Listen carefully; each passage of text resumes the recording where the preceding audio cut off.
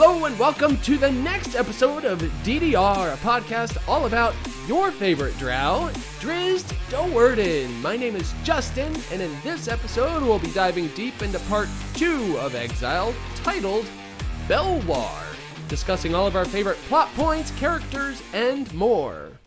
And my name is, it's Jeffrey, of course. You know, me and Justin are fans of Dungeons & Dragons, so we're going to tear apart this part of the book and see how it relates to the tabletop game because, I feel like it's always neat to see how fantasy books and the game kind of intersect. Totally. Following along with the show is easy. Just grab a copy of the book, read the next chapter, and tune in every week. But remember, we want to hear your thoughts too. You can share your dim lights with us at drizdunright@gmail.com. Or, better yet, be part of the ongoing discussion on our very own Drizzt Done Right Discord. The Discord invitation, it's linked in the podcast description. We have a few channels inside, like the Creature Feature, the Spoiler Room, where our Dim Light Squads, they're able to take the discussion beyond the page. Mm-hmm. And when you bring up interesting points, we're going to share it in the show and talk about, you. Yep. It's what all the cool kids are doing these days. Speaking of which, we'd like to thank a very special cool kid taking a moment, Armchair Astrologer 1858 on our YouTube, which is, for those of you who listen on the podcast, that's our visual format. We're waving at the camera right now. If you're listening, check us out there. But check us out, Drizzt Done Right. It's over there on the YouTube. And Armchair Astrologer said that, he also did boot camp at Fort Leonard Wood like I did. He said the humidity, the bugs, the cattle cars, trauma, definitely trauma. I can relate. I find it for myself, it's funny how some of the most horrible stuff that we go through can be looked at almost fondly sometimes, right? It's like the person that we become as we grow is forged by the turmoil that we go through. It's like a crucible of sorts, right? Totally. Yeah. Sometimes it's I don't know, it's neat that how perspective can change how you see it after a while. 24-year-old Jeffrey didn't mind the heat and humidity so much. 41-year-old Jeffrey would like central air conditioning and a nice fluffy cat behind me. On the YouTube, you can see the cat. For those of you who are listening, I had to dip back so you can look at the cat. So they also thanked us for our care and attention to the story. They might have gotten a little emotional. Right there in the fields, and honestly, it means a lot to us. I can't stress enough how cool it is to hear from all of you. Whether it's in the email, the messenger, in the Discord, the socials, knowing that when we press record and you press play, that we meet in that moment across this wild and crazy world. It's a genuinely humbling experience. So, thank you every single time for your time. Yeah, totally. Have you ever thought about that, Justin? How crazy it is that we are essentially futuristic tin cans with a wax string with all of our listeners globally. It is crazy. I mean, I know we've talked about it before on this show, but I never expected to get as many listeners as we have. I mean, we don't... Shout out to Haku in Japan. Thank you. Thank you. Hiraku, right? Hiraku. Oh my goodness, Howard. Okay. Sorry. Yes. It's what I get when I try to genuinely recall it off the top of my head. No, I mean, when I first talked to you about doing something like this, it was totally just whatever. We'll read it. We'll have our fun. We'll throw it out there. And if 10 my people aunt listen will respond to it, on Facebook and be like, way to go, Jeffrey. I'll get a nice thumbs up. And, right. That'll be the 6 people that listen to us. Yeah, I mean, we're not hitting 10,000 people or anything like that, but we have we have a consistent 100 people that listen to just about every episode, which is just really cool. Yeah. We have 100 subscribers, over 100 subscribers, which is wow, that's really awesome. So, right. No, it's awesome. And to genuinely capitalize off of him mentioning that we have hundreds of subscribers, Justin, what is on your chest?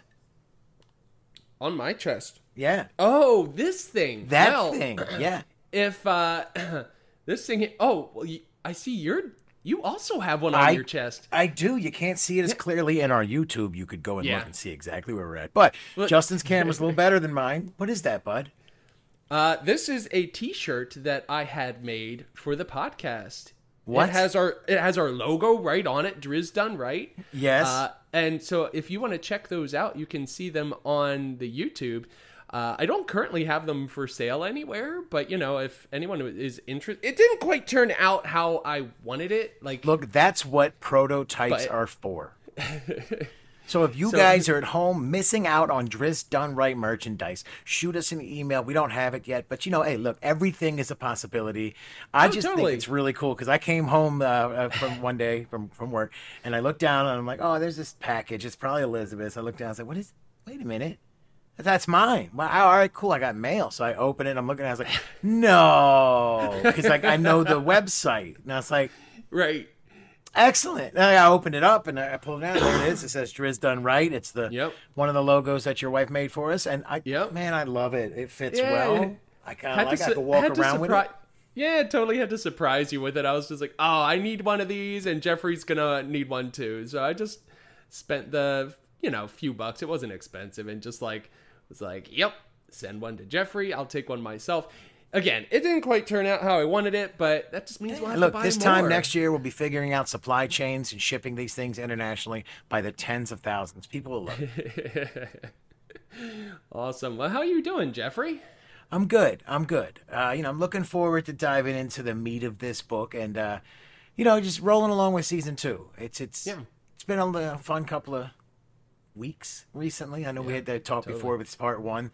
Had a little time off in between it, and for myself, just cycling through a different work schedule as well now. And we're trying to make it work as best we can, jamming it in there. And I just really enjoy the creative process of this. I do the movie podcast with Bobo, the Robin's Radio, and we do the Red Dwarf there, and we keep busy and do it there. But it's just something about being able to just, I don't know, man, sit behind the mic and be creative here and there. That's just such a blast for me. And then the two different mediums, man, look, I love the fantasy stuff. Yeah. I love being able to sit down and read through the books because it's like I am a reader by nature and by love. It's a passion of mine. So even if I wasn't doing a fantasy podcast, you can rest assured I'd still be reading a lot about it. Like Netflix is going to be making the 3-Body Problem with the guys from Game of Thrones, Benioff and Weiss, the directors. And it's an internationally acclaimed story out of China that has 3 parts to it. It's a very sci-fi. It's the guy also did Wandering Earth, which if you've seen, it's on the Netflix and some other stuff. It's about like the Earth starts leaving the orbit of the sun, so they put all these rocket engines on one side and move the Earth. And it's just a really cool, just, I don't know, different kind of sci-fi than you would normally be used to. So I would definitely be digging into it. And, man, I don't know, looking forward to it. I love doing it. Yeah, it is a lot of fun. It is a lot of fun. Plus, I mean, look, selfishly, I get to sit here and have some fun time with my brother-in-law. How many guys get to actually say that? You know what I mean? Right. And, I mean, we have a good 2 hours in between us as far as, traveling to each other's houses. So it's nice to be able to, actually talk to each other, have something going on regularly. No, it's awesome. Now, for me, I'm getting over a little bit of a cold here. So fair warning to our listeners, this cough is just not quite going away. So once Jeffrey gets me laughing, things will start to loosen up and it'll, I'm going to have to cough. So I apologize for that. But I am loving this cooler weather, Jeffrey. I don't know if you stepped outside this morning. Evidently, it's supposed to get hot next week. But yeah, somebody was telling me today. They're like, it's supposed to be like the 90s and stuff. I was like, oh, man, yesterday, the leaves just started to change. And I was like, I can almost feel that fall air just coming in. Yeah. I had to go out and get some Oktoberfest yesterday. Well, I got a variety pack. Nice. And it came with this flannel fest, Munich Dunkel, and boy, is it tasty! But nice. And then, that's pretty much it. I've been doing a lot of cleaning around the house with my extra days off here, but that's about it. Excellent. Why don't we go ahead and jump into the show? Well, how about we leave reality behind? You're saying, totally. Get ourselves started. So, now that we have the different parts, we're going to go ahead and kick it off. Let's start off with the insight check. So the nice part of this insight check is that we start right away. Driz puts it right before us. This is all about friendship. It means different things in different places. Menzoberranzan was friendship is generally born from mutual profit, and the bond is secure only until one side stands to gain more by eating the other side than by keeping them as allies. Right. Drizzt hasn't had many friends. I guess that's a understatement slightly. But what they lack in quantity is definitely made up for in quality. First and foremost among them is Zaknafein. He was a mentor and father, but he was also a friend as well. And then there was also Belwar. That's the deep gnome who was responsible for saving Drizzt's life. The city that he had been from. Well, now they knew friendship to mean something else entirely. Despite the intense labor involved in the endless toiling of mining stones, they understood that greater indeed are pleasures that are shared. Totally. No, I did enjoy that part where it's in Menzoberranzan. Friendships are basically formed when there's a mutual profit that both parties have to gain off of those friendships, right? But once that profit is not there for one of the parties, that's when they break. And usually the one party has no idea that friendship is broken, right? That's crazy. In the words of Survivor, that is a blind side. Oh, right. Yep. No, and ironically, that's how I play war strategy games. Real life look at it is me and you share a border, and we share that border until it's actually more beneficial for me to take your resources than it is to share the border. Right. And so it's like reading and seeing Menzoberranzan, and they're like that to the 10th degree, though. I mean, they are totally intense. Yeah. It's like, so they don't even bother to wait. They're always looking for that first opening to end that friendship and take your resources. Yeah. Yep. All right. Now, having done the insight check, that will lead us. I mean, maybe we should just give them the Drizzt of it. The Drizzt is the part of the show where we take a look at the next part of the book, and then we give you, the Drizzt of it. So we start out, and you have Chapter 7. It's the most honored Burrow Warden. The deep gnomes summoned the most honored Burrow Warden, Belwar Disenculp, to come and see the drow who claimed to know him from the Underdark. At first, the drow looked the same as any other to Belwar, until he saw the lavender eyes. Drizzt. The drow responsible for Belwar being here today without his hands. The guard gives the command that King Schnicktick's order of death will stand, but Belwar quickly explains that he only stands here today because Drizzt tried to show mercy, the best that he could, all those years ago.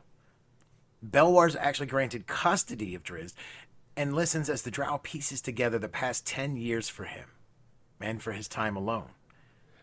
I just need to say, you totally nailed the king's name there. Schnicktick. Yeah. I was like, I had every to read time that in one my head, aloud. man, I kind of head snap when I read it. Like, it's like, schnick to the left, tick to the right. Like, schnick tick.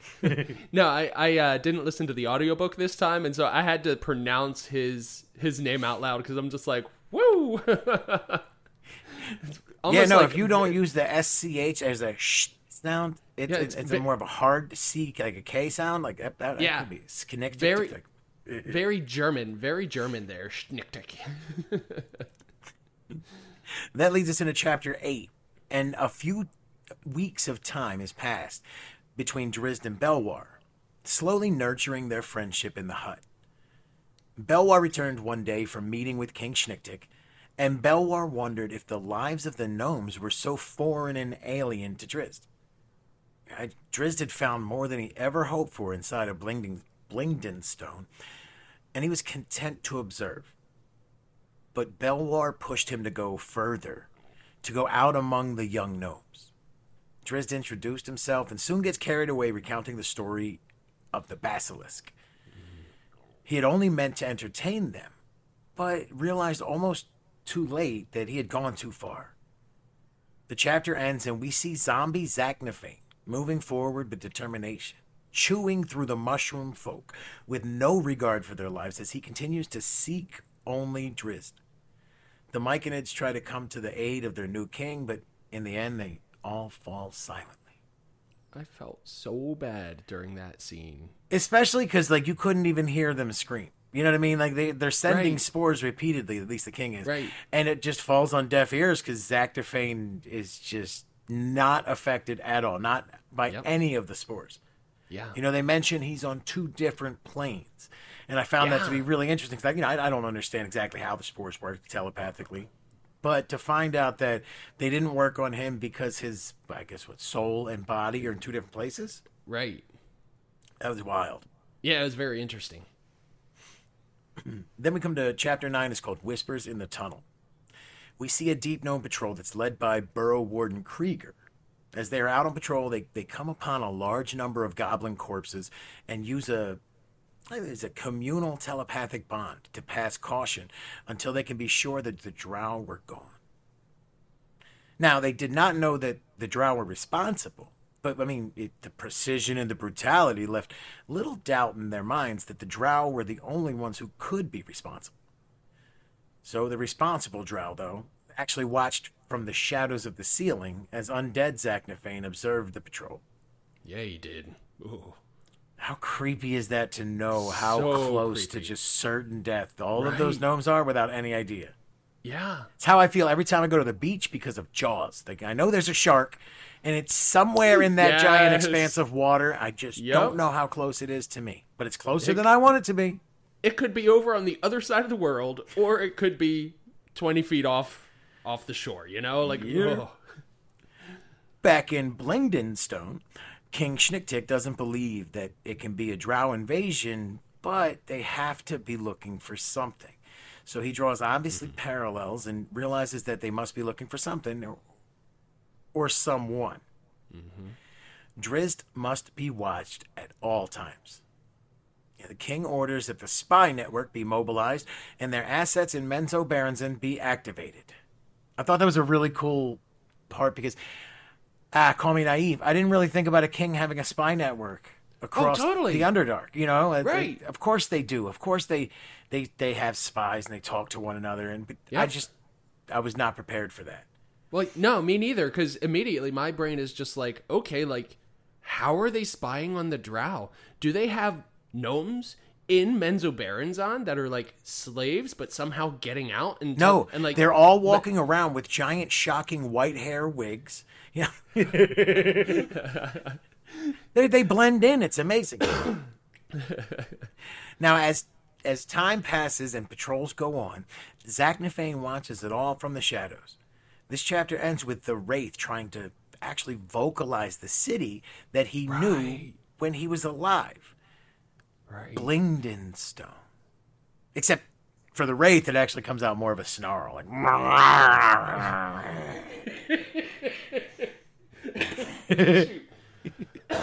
Darn it. as all fans of Fallout will know, that was probably a feral ghoul. Now, chapter 10, I like the name of this one. It's called Belwar's Guilt. Yeah, that's a good one. You know, Drizzt continues to hang out with Seldig and his new friends as the days go by under the watchful eyes of Belwar, just to make sure that the hunter doesn't make any more appearances. Belwar understands what Drizzt has been through, and he's doing his best to rehabilitate him from the trauma. A rhythm almost settles in until a visitor appears. Gwenevere shows up instead of Seldig one day. When I read that, I was like, oh! And it's Yeah. like this moment of joy and elation kind of Totally. And ironically, Drizzt also erupted in joy at the sight of his best friend. The gnomes now trust Drizzt with his possessions. He can pick them up at any time, and Drizzt is overcome with emotion for the gnomes as a race, like as a people. As well as his friend who stood in front of him and placed himself in Belwar's debt. Him putting himself in Belwar's debt. But Belwar explained, the deep gnomes don't consider friendship a debt. Back to the insight check. A few days later, another visitor shows up. But it's not Seldig, and it's not Gwenevere. Well, who was it? Well, it's actually Burrow Warden Brickers. Try saying that 5 times fast, right? That sounds like one of those TV Warden shows you Breakers. have. Like Burden Warden Breakers.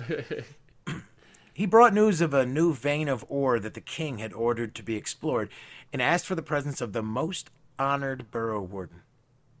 But Belwar declined and sent him on his way. Drizzt watched the exchange and he understood what was going on. Belwar always turned them away because he felt responsible for the losses all those years ago, the last time he'd gone out. Mm-hmm. The losses, ironically, that, well, Drizzt himself had a hand in dealing out. Yeah. And so there's this weird moment where Drizzt actually uses his dark humor to push Belwar out of his grief. And he uses Belwar's pride almost like a lever to push him into a commitment to go explore the new vein. That was Assuming, really fun. Yeah, assuming, of course, though, that Drizzt would come along.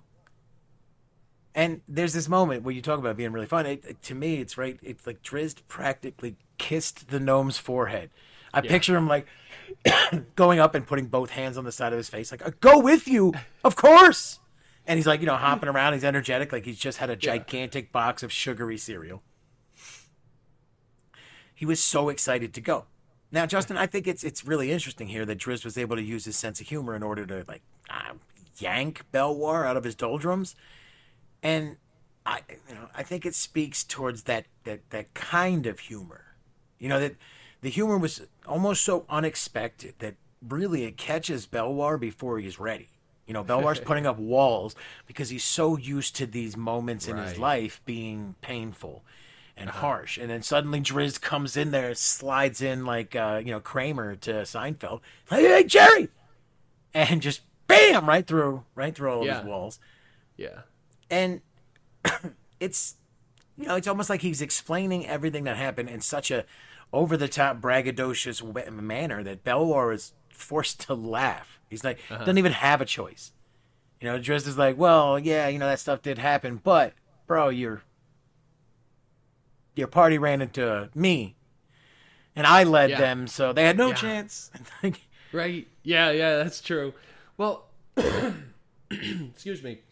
What I thought was really interesting about that whole conversation was how Drizzt came out and told Belwar, like, hey, look, like, it's not your fault that all those people died. It's my fault because I led the Drow party to them. Yeah. And even like, I think Belwar says something along the lines of like, well, if not you, it would have been some other Drow. And Drizzt was like, no other Drow would be able to do well, that's where he hits him with that's what I mean by the dark humor, where he's like, just like, well, if not you, another. And he's like, I'm no other, bro. Right, yeah. He talks about slaying the earth elemental. He talks about it, just stacks it on him. And it's like, that's what I mean, so over the top, where Belwar's like, well, you're so full of yourself, aren't you? Well, what I thought was interesting was the fact that Drizzt told him that, right? Drizzt said, like, no, like, those people died because I led the Drow there.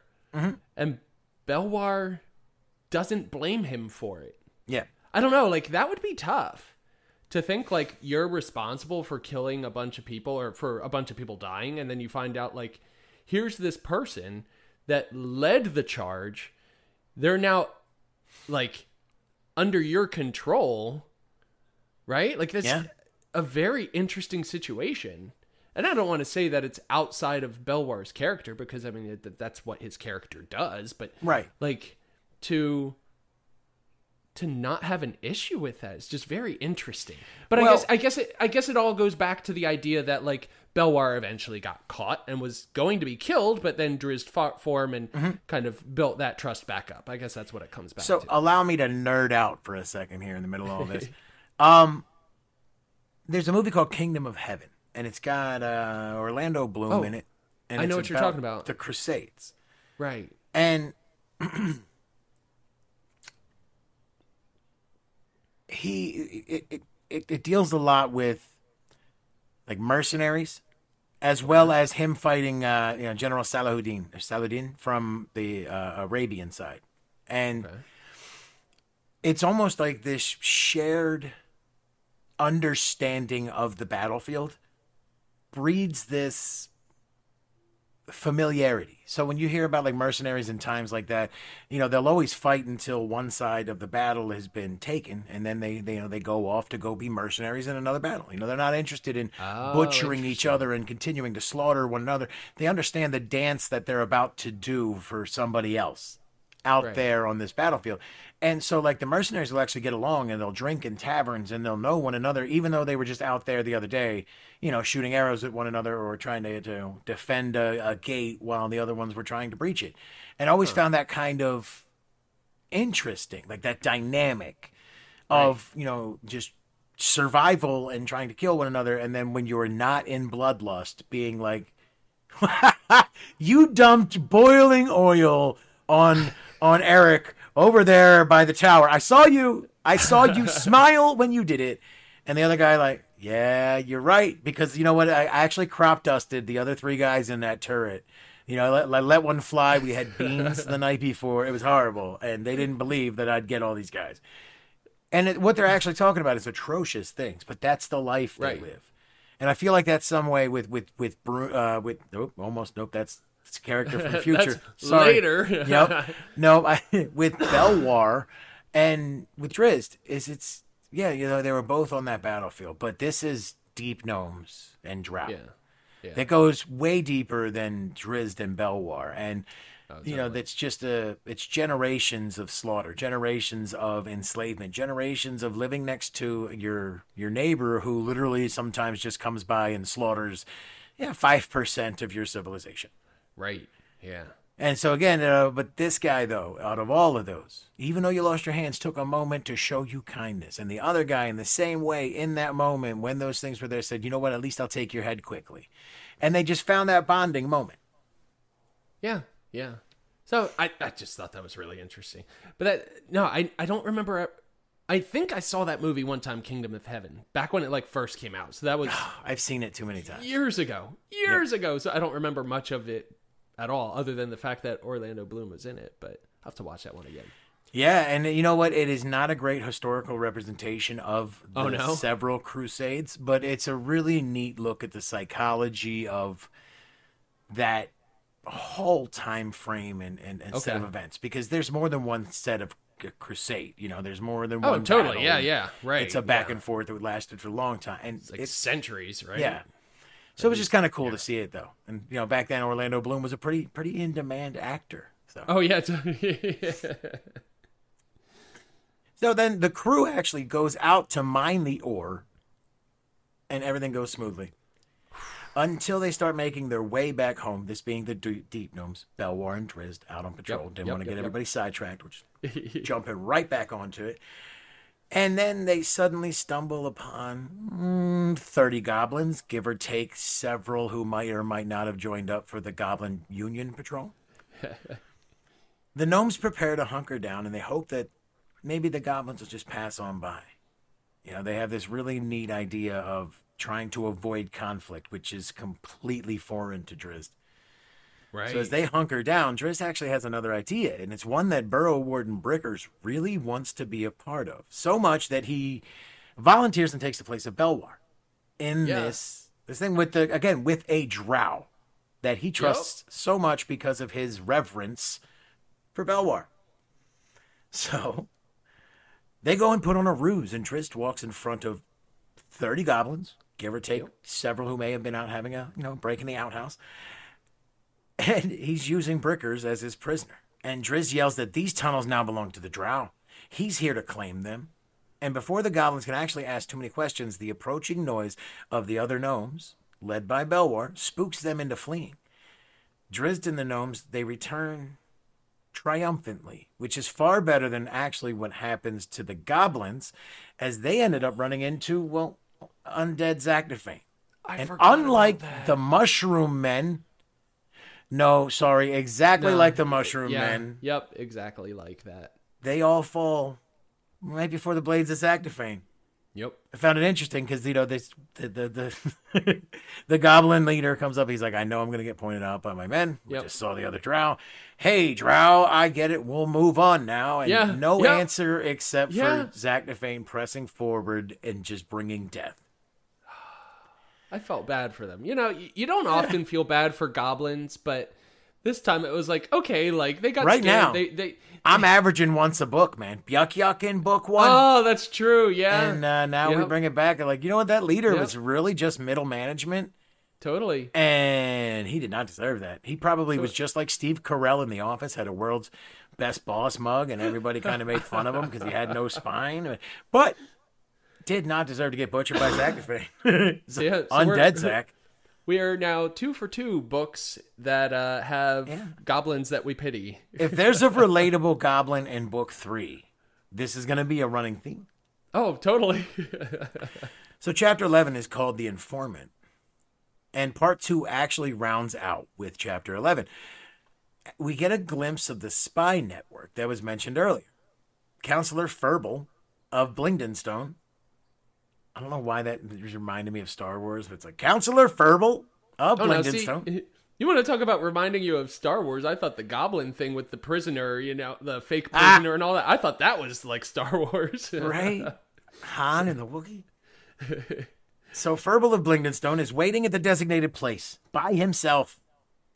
Well, I mean, he may have stashed like a small army nearby of gnomes with some spellcasters and every safe measure he could think of, a kitchen sink or two. But he had good reason. He was here to meet their informant. He was here to meet the drow. Furball was on edge as the drow swaggered in and brandished his trademark grin. What? Showcasing his braggadocious nature, there can be no mistaking Jarlaxle. What? He literally seems to be everywhere that profit can be made. Totally. Profit in this point, in particular, is the price of 30 agates, and all that does is actually begin the transaction. And Jarlaxle explains that Menzo Berenson is not at war with Blingdenstone. There will be no invasion. A single house. Just one. So it might be on a mission. It might be on a particular mission. For 10 agates per question, you can keep on asking, and, well, suddenly, Counselor Furball's pocket gets a lot lighter. A few unnecessary questions lighten it a few agates more, and then the pact is made, and Furball gets the information that King Schnicktick so desperately seeks. Drizzt Do'Urden's mother is looking for him, and there would be hell to pay if anyone got in her way. Lolth the Spider Queen demands retribution, and even if Matron Malice fails, there will surely be more in her place. Mm-hmm. When Furball brings the information back to King Schnicktick, the decision is made that Drizzt must leave, even though he's done nothing wrong. Belwar can actually smell this act about 1.5 miles away, and he is furious. I loved this part of the book because I can picture him like just kicking over the nightstand, tipping things over. I mean, just rage, like cowards. Totally. You're weak. Yep. And then ironically, Drizzt understands. Yeah. He responds with patience, much like you said earlier where you thought that Belwar would have been angry. In a moment like this, I mean, being thrown out for doing nothing except, you could understand Drizzt, especially being a drow, being furious. But no, right. Drizzt just responds with patience and gratitude, and he hopes that no harm falls upon the gnomes. He's led back to Belwar's house, and he actually gathers his stuff. He makes his way out, and he's greeted and hailed by all of those that he's come to know during his time here. All of them but Belwar. He kind of makes a sad note at that point. It's kind of odd. Then the gates finally close, and the silence settles in, and everything just starts to bring back those memories. The hunters right on the edge. Oh, yeah. It's like he could feel all those just familiar, quiet, that desolate silence. And it's suddenly shattered as Belwar finally puts in his appearance with his friend. But he refuses to say goodbye. Now they'll travel together. I was like, oh, that is so neat. It's everything Drizzt had wanted. Now, not going any further than where we're at in part 2 right now. You know, when Drizzt met Kelnaz back in the Grand Tournament, he thought he had somebody who would stand by his side, he could be loyal with, somebody who he had met who would be a warrior, and he got betrayed. He got betrayed every single turn, every single time. And then suddenly Belwar forsakes his own people to go with the Drow, who is semi-responsible for him having those cool mithril hands. I kind of picture like Gambit, like they're always glowing. But oh yeah, yeah. And he just says, you know what? Look, King Schnick-Tick, you've got a streak of cowardice back there with your liver that can't drink gnomish ale. You stinker. And just takes off. He'd rather go rough it with his friend Drizzt. Yeah. No, that was a very cool part of the book because it was like, where is Belwar when everyone's saying goodbye and everything, and just like, where is he? It's a noticeable missing difference where you're like, man, he must have been so mad that he just couldn't even bring himself to watch Drizzt leave. He would just, he was just too overcome with emotion. Yep. And that's kind of like what you think the first time you read through this. It's just like, oh man, he's so mad he's not even showing up. But it's like, oh, well, like his friend would probably like to say goodbye. Like, it's kind of selfish of him. And it's like, oh no, he's totally the opposite of selfish right now. Yeah. He's given all that up. He's given up the safety of Blingdenstone to go traverse the Underdark. He's like, most honored Burrow Warden this, and just takes off. And yeah, I did think it was very interesting how Drizzt responded to that. You know, just like very thankful that he ever had the chance to ever even be in Blingdenstone. You know, I guess he's just like in his head, just kind of like, well, you know, I should have been dead long ago. It's amazing because when he first shows up, he won't enter because he knows they'll kill him. Right. Then he enters because he figures death would be better than the silence and the degradation of his not his humanity, his drowmanity. Yeah. Than death. Yeah. So he goes in, and they don't kill him, and he literally seems to cherish every single gnome and every single day inside of that place. And he's ready to go out and accept any consequences that come for his ability to have at least had that time. Yeah.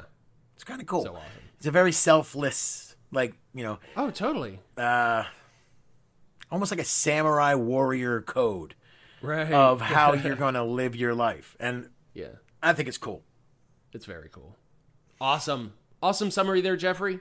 Let's go ahead and jump into the part of the show where we talk about our favorite parts, the dim light reel.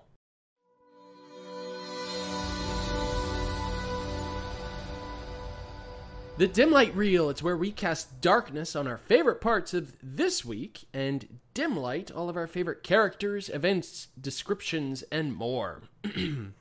So my dim light this week is a plot point, specifically when Drizzt was describing his encounter with a real-life basilisk while in the Underdark. I feel like Drizzt wasn't really trying to impress the young deep gnomes, by telling this tale, but rather he saw that they were interested and almost entranced by him to the point where Drizzt didn't want to disappoint. And knowing that, I mean, the only problem here was he didn't speak their language. There was this enormous language barrier. So how else do you describe a situation to them, right? So Drizzt was struggling to accurately describe his tactics against this dangerous beast. So instead of trying to talk his way through it, he rolled a performance check. Oh, that's brilliant. He did. He literally did. Yep. So during Drizzt's performance, he picked up 2 wooden poles. They were meant to be his scimitars. And then he LARPed his way through the whole battle. Oh, bravo, sir. Bravo. He showed the young Zwerfnebli how he first cast darkness on the monster's head and then focused on destroying the monster's eyes to prevent himself from getting turned into stone. And then he went to work on that thick natural armor, right? Just like beating away on this thing. Can you imagine just the cultural difference of these young deep gnomes watching this drow, this vicious boogeyman drow, and it's over there. It can't really speak, so he gets out some grunts and some unintelligible words, but he does, he's able to communicate. Then he's like, "Ah, in the eye, just ripped out its other eye." Like, that is an R-rated performance check, and he It's smashed like it's like Ralphie in the Christmas Story when he's beating up the bully. He's just like cursing away. Yep. You can't tell what he's saying. You're just sitting there, jaw agape. Whoa. The only problem with this LARPing session was that at a certain point, Drizzt got lost within his own mind as the hunter emerged and took the wheel. So when I read a book, I have a tendency to visualize everything. I don't know if you do the same, Jeffrey. But so I kind of structure it. So while I'm reading, I kind of put together this miniature movie in my brain, right? Yeah. Now, it's interesting you say that, because for me, I don't have the most visual imagination, but that's how it is for me when I read a book. And that's why I really like to read a book, because it really stimulates that part of my mind to be able to see what's being described. Maybe it's the ADHD, so I'm always bouncing around when something's like happening or being described. I'm trying to use my imagination. But when I'm forced to sit and read a book, it's almost like falling into a rhythm of watching a movie where it's like, and then next, and then next. Yeah. Okay, so here's a question for you. How are you with, this is totally off subject. So, like, if you're planning on painting a room, are you able to visualize what a room would look like with it, like, in a certain color? Not really well. I'm more better at the geospatial, like the outline and architecture of the room. Yeah. Like the walls, All right. distance, shape. Yeah. I feel like we have a similar mindset in that way. I cannot do that. Where my wife was like, I think this color with this color as like an accent. I'm just like, oh, I have no idea. Need swatches. Not even that, honestly. Like, I'll hold it up there and it's like, imagine this on the whole room. I can't do that. But yeah, similarly, like while reading a book, it's very visual while I'm reading. So I bring this up because the way I pictured this part of the scene would actually, like the way I pictured it, if it were a movie, would involve some very cool visual effects. So the way I looked at it was, as Drizzt was being withdrawn into his mind and the hunter emerged, I envisioned Drizzt sort of entering this large portal, or more like this portal kind of like starting on one side and like waving over top. Okay. And it's like this real thick purple wavy border that's like passing through, right? And, excuse me, as the portal enveloped Drizzt, he was visually in the Underdark, right? So like as he passed through, it was just like he went from Blingden Stone just like into the Underdark, and now he wasn't Drizzt, right? Now he was the hunter, and he was fighting a very realistic basilisk. And then once the portal passed over him entirely, Drizzt was gone, and it was only the hunter that had control. So that's how I like envisioned that. I'm just like, oh, that would be so cool to see as like a movie, just that visual effect. I like it. Yeah. So the hunter ferociously attacked the fake basilisk, showing his true raw power. The smiles on the young Zwerfnebli quickly faded as they became uneasy with the display. Even after destroying the fake basilisk to the point where a real basilisk would have been dead, the hunter continued. Luckily, Belwar was either watching from afar or heard the commotion. He quickly intervened before Drizzt accidentally hurt someone else, thinking that they were like a lurker or a hook horror or something like that, fisher, right? Or an illithid. And so Belwar showed up, and then I think Drizzt like went unconscious or something after that. It was just like mentally exhausted, and Belwar just carried him back to his hammock in the stone hut. So I chose this dim light this week because of how cool this scene would be on the big screen, and two, because Belwar's response really hit me in the feels.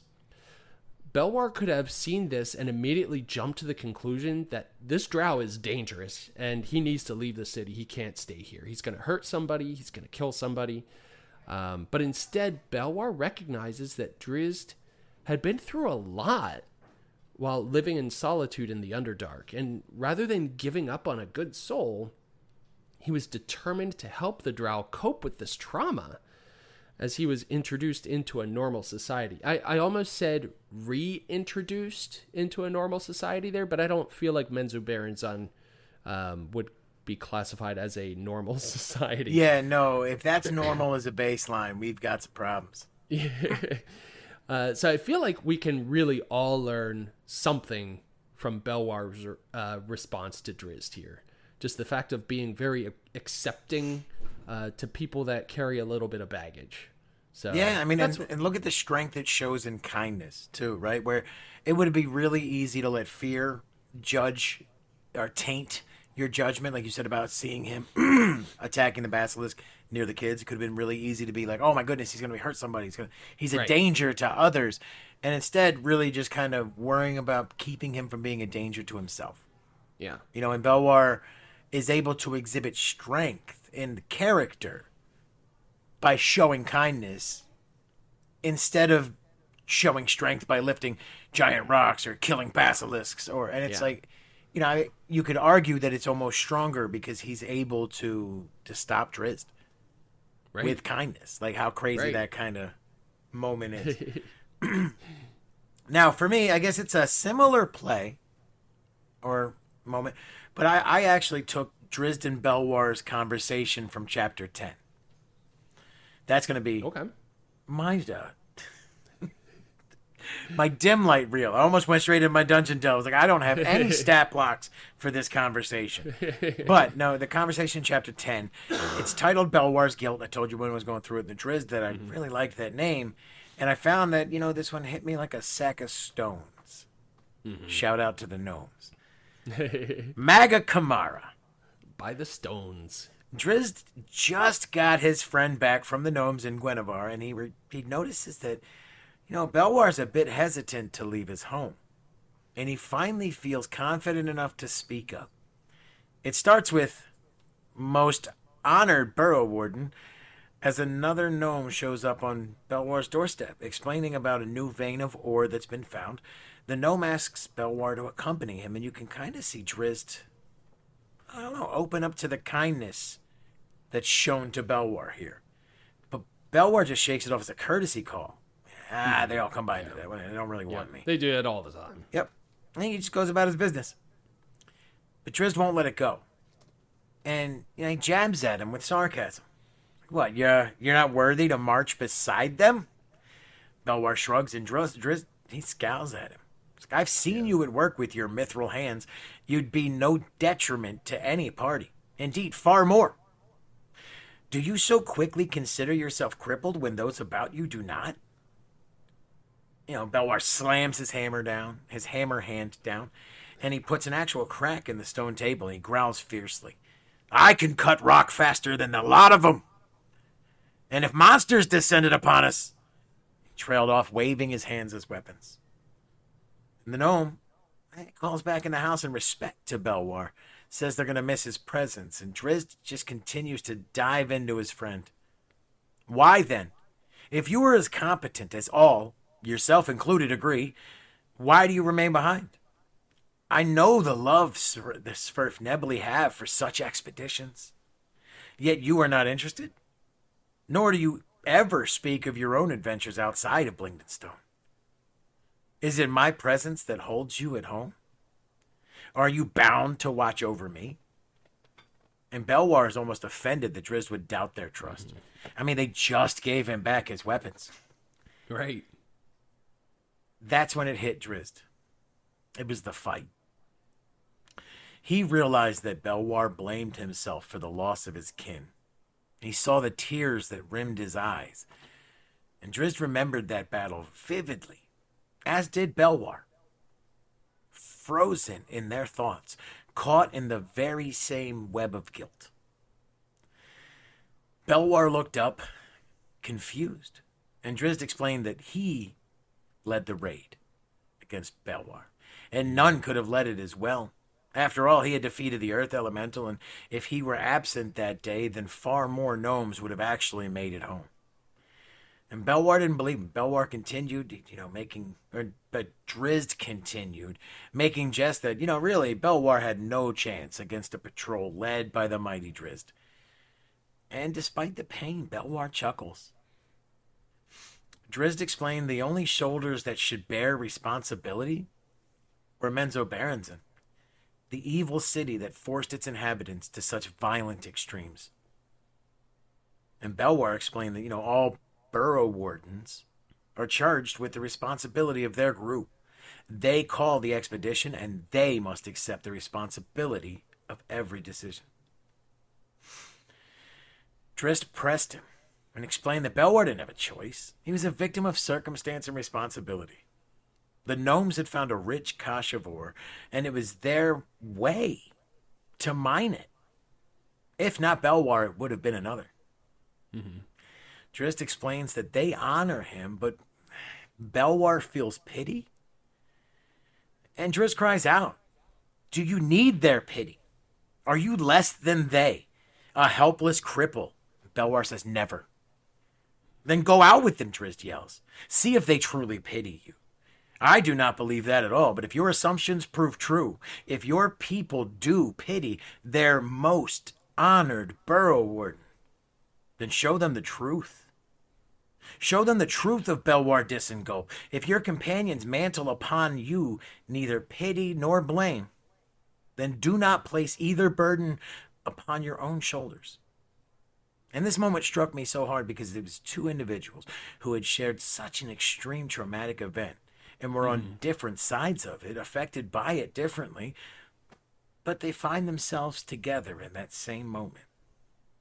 And they're using their companionship in order to progress forward, to see the event from different sides and free themselves of the guilt that they've been carrying. Mm-hmm. At least that's what I think. It was a very intense conversation. Thank you. I even did a little bit of voice and some inflection. Kind of got into it there. It was probably my number two, like my second choice for a I almost said dungeon delve, for a dim light reel. It was, oh man, it was so intense. And it could have easily turned into just like Belwar just being like, nah, no, I don't go on those things. And Drizzt just being like, okay. And, like nothing ever turning about, like nothing two ever guys happening with sitting it. at a table, both drinking a cup of coffee, just... Because that's what their life has been together so far, just like not talking, right? Right. This is like the first deep conversation that the two have. And yeah, it was tense. And when Belwar turns with his eyes like all like water, I'm just like, oh no. Yeah, that's one of those moments that you were talking about. Like me. Cinematically, I could see like just that fatigue in the red-rimmed, tear-filled eyes. I was like, oh man, the whiskers of his beard, the crags in his face, like oh. Awesome. Okay, well, let's see if there's any way that we're able to link this week's chapters in the Dungeon Delve. Delve into the dungeon!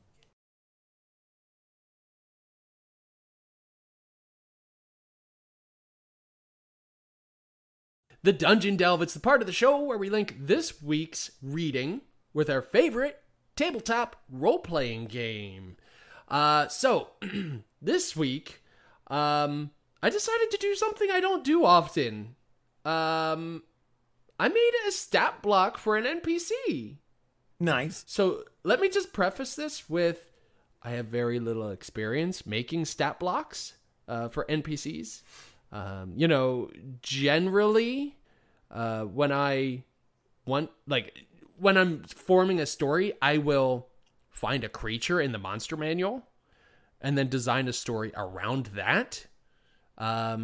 Sometimes if I have like a specific character or class that I want, I'll go through and like make the character like a PC, like a player character, but I don't make a lot of NPCs.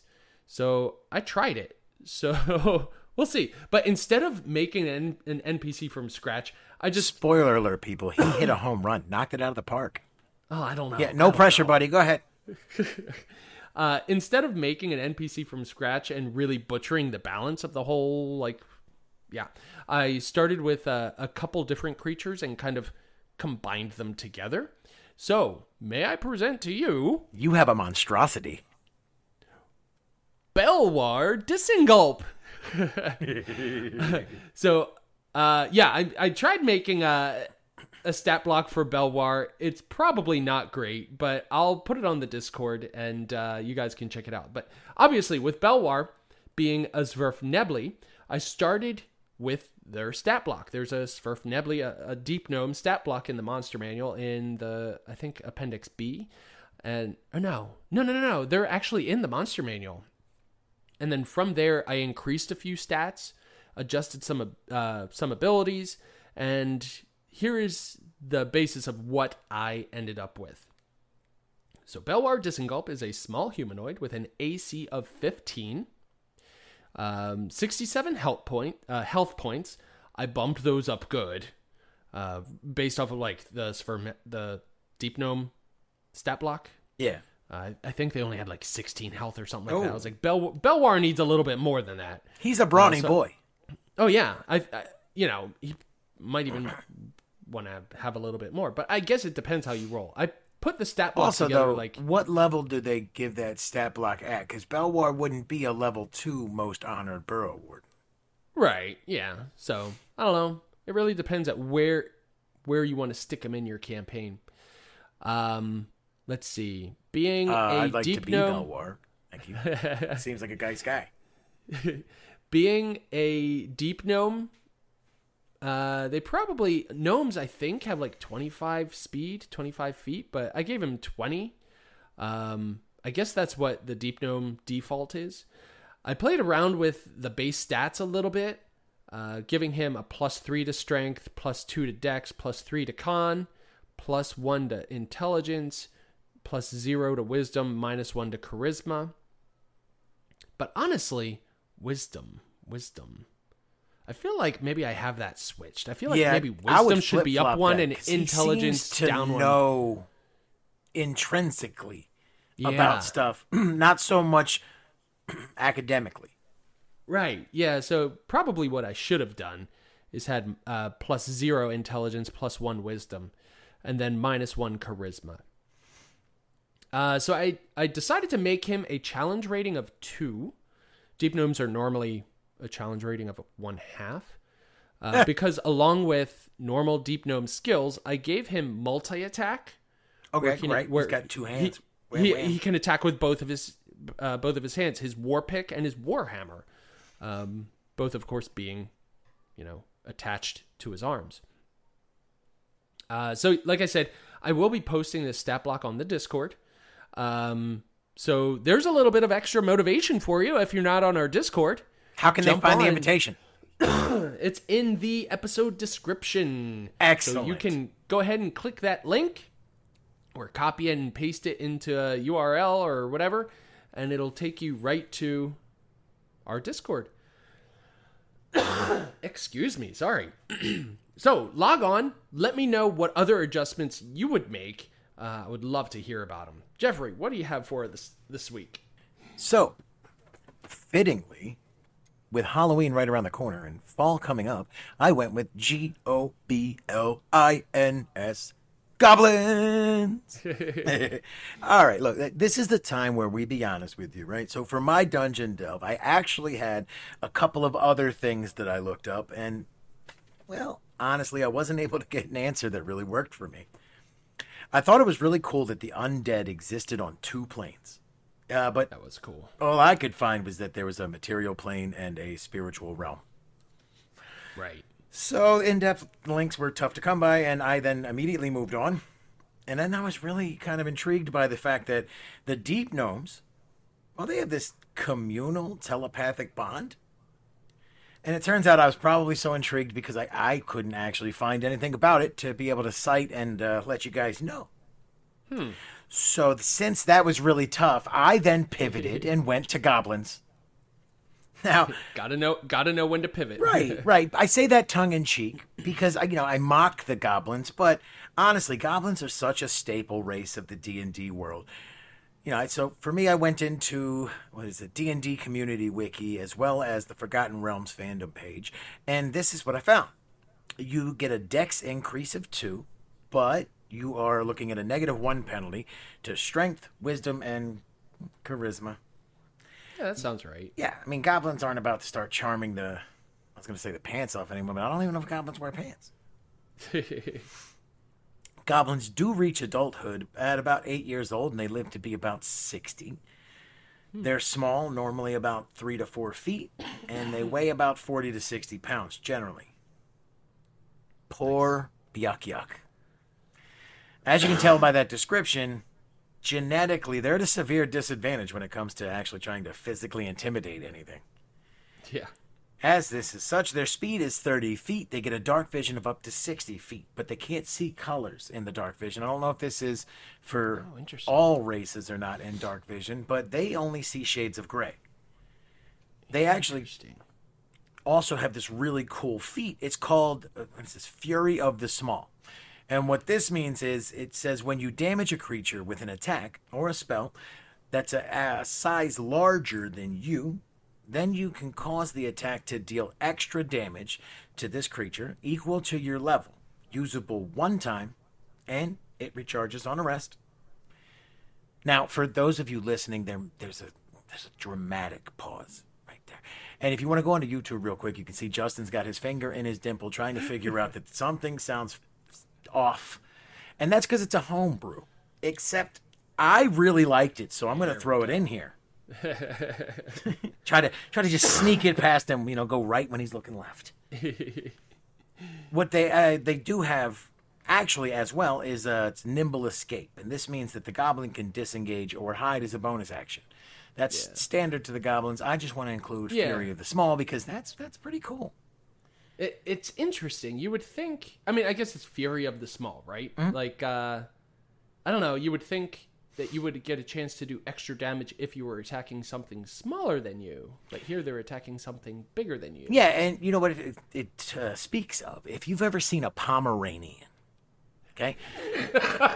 They look cute. They look adorable.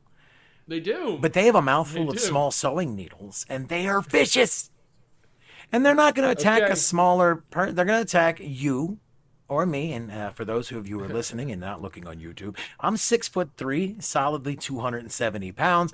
That dog will bite me in the ankle and try to break skin, and it will give no hoot that I am much bigger than it. So it's like Fury of the Small really tickled me in like my funny zone, and I just wanted to keep it. No, that's good. That's good. I'm like the kid with the stray. Like, hey, Justin, can we keep it? Can I just add it to the creature feature? That thing probably has rabies. Put it back where he found it. Probably does. So they wear leather armor. They have a shield, which gives them an armor class of 15.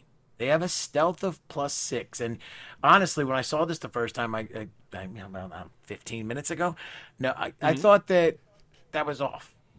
But I mean, what you said made sense. You had mentioned that they're very ambushy by nature. Totally. Being a small creature too, they're probably going to be a little harder to find. Absolutely. They speak 2 languages, Common and Goblin, which I find hilarious because do you guys recall? Yep.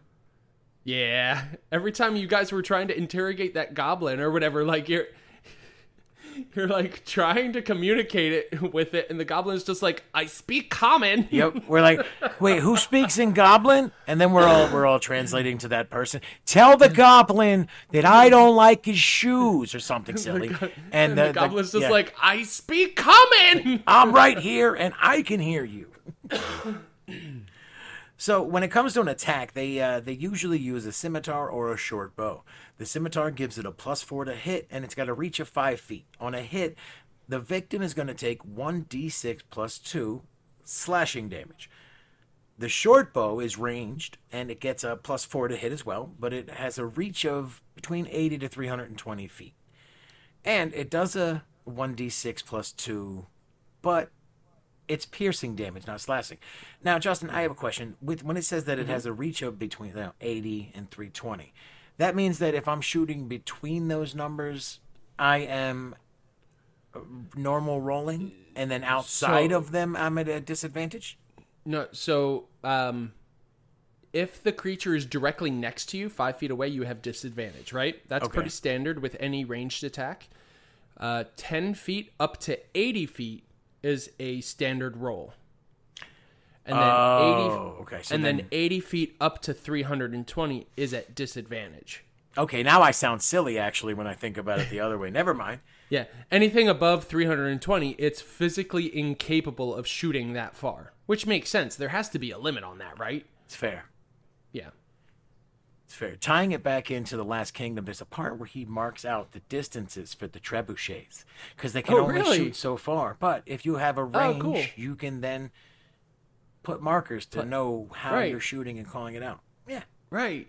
Oh, that's cool. Maybe fairy fire would help in a situation like that. Oh, totally. Now, goblins, they often have short tempers and they're more easily provoked. They find it difficult to overcome this short fuse, and they have a sense of greed that actually makes it, altruistic actions. Not impossible, but very difficult. Mm-hmm. They do favor ambushes, overwhelming odds, dirty tricks, any other edge that they can devise when it comes to battle. Really, a fair fight is meaningless in goblin society. Goblins are run by the strongest among them. And being such a small race, this actually leaves them prone to being overwhelmed and run by larger races, specifically, in this case, hobgoblins or bugbears.